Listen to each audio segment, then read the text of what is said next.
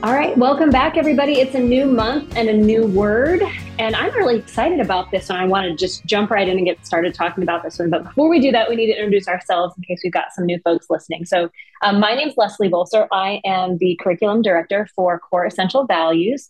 We are a curriculum company that provides resources for schools, pre-K through 12th grade, to just talk about important things with teachers, counselors, kids, community members about the way we got to live and treat each other. And I'm excited to be here today once again with my friend Beth. Can you introduce yourself to everybody? Hey everyone, glad you tuned in today. I am Dr. Beth Trammell. I'm a licensed psychologist and an associate professor of psychology at Indiana University East, where I'm also the master's in mental health counseling program director. And my website focuses on making words matter for good. So Leslie and I are good friends because we believe in the power of words and we believe in helping other people be intentional with how we use those words. And this month's word I'm really excited about because I think it's a word that we talk a lot about, or maybe we don't necessarily talk a lot about it. It's just we realize the value of this word, but I'm not sure we explicitly talk enough and model this well so our kids can really kind of understand it. So I'm real excited about this one. Awesome. Me too. Me too. Okay. So I guess we should just get right into it then. So the word is trust. And the way we're talking about trust this month is putting your confidence in someone you can depend on. So really, I think when I talk about this with schools, with teachers and counselors, we really talk about this as having sort of two different angles, right? You're talking to kids about how they can trust others. So that act of putting your confidence in someone you can depend on or someone that you can believe in.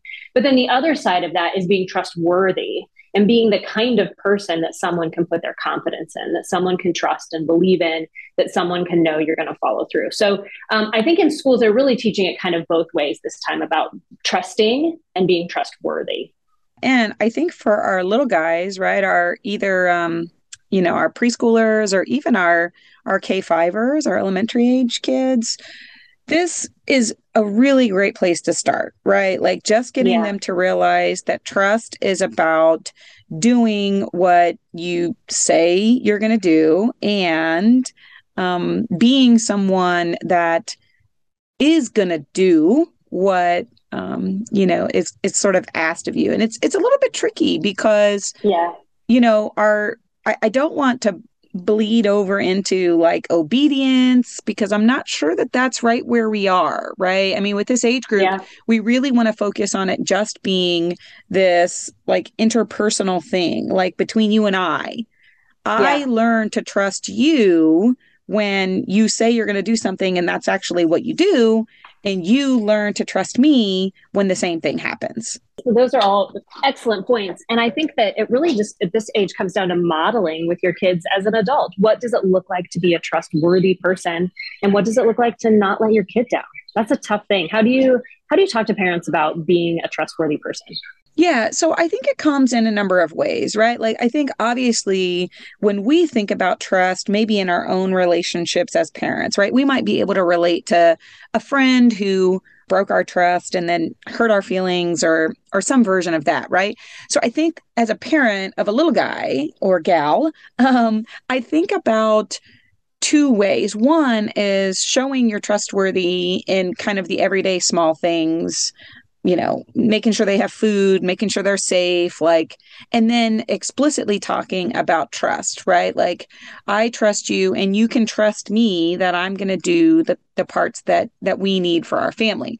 But I think trust also comes in, the more emotional moments. So trust is about, I'm going to be here if you're hurting. I'm not going to solve the problem, but sometimes we're going to try to solve the problem, right? But trust isn't about fixing the problem for them always. Trust is really, I am here and I am present if you need something when you do. Yes, I think all the time about this nonprofit I heard of several years ago that has to do with the word trust, and it's called Because I Said I Would. And the idea behind it is a young man's father passed away, And as he was writing the eulogy, he was thinking about all the times that his father followed through on the things he said he would do, like small things and big things. And he was just going to include like, something about him being a trustworthy guy in the eulogy. And as he thought, he realized that he couldn't think of a time that his father did not follow through on what he said he was going to do. He couldn't come up with an example of that. And so he started a nonprofit to encourage people simply to do that, to follow through on what you said you were going to do. It's so important. I mean, and at this age, our preschoolers, our elementary age kids, that follow through is what makes them feel safe.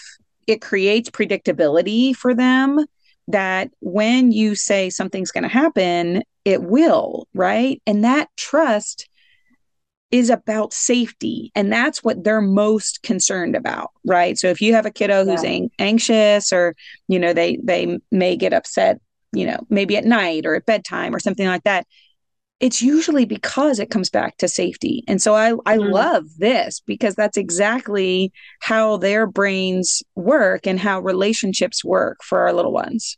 Yeah, that's really cool. So let's talk about both sides a little bit more and get really specific. If you are talking in terms of trust, about trusting someone else, what do you say to your smaller child, your preschool through elementary age student, about trusting someone else? How do you talk about that with those age kids? Yeah, so it's very basic. Friendships at this age are really not about trust. Friendships for preschoolers are about proximity, right? Like they're friends with people that they go to preschool with, or that are in their small group or whatever. So we can start modeling trust by, I imagine a very simple task of like having your preschooler carry a glass mug or something across the room, right? Like, I trust that you're going to be able to carry this to the other side as you're helping me put the dishes away, or something like that. So for our little guys, it's more about trust between parent and child than, say, trust between their friends. It's them realizing, and then me putting the word trust on ways that I am putting confidence in that you're going to do what I need you to do. Yeah, that's excellent. What about the other way around?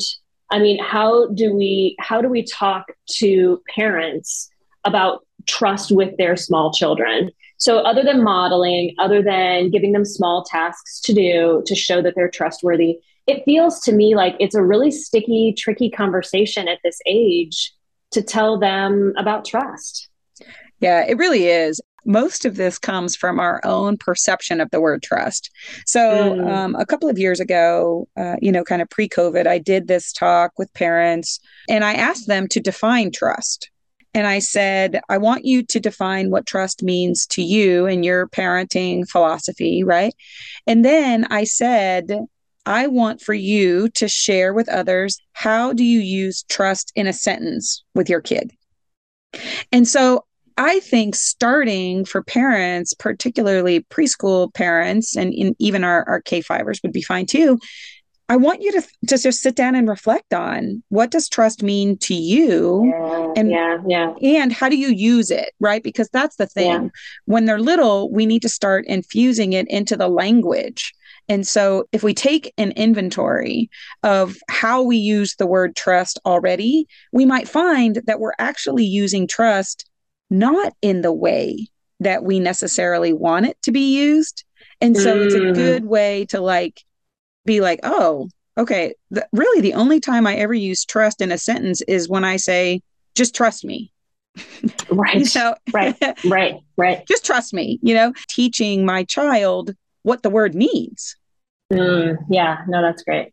So for me, this one really has a lot to do with building a foundation for other things, right? So as a parent, establishing trust in the relationship with my kid, so that when other tough things happen, I have built that so that I can have the conversation.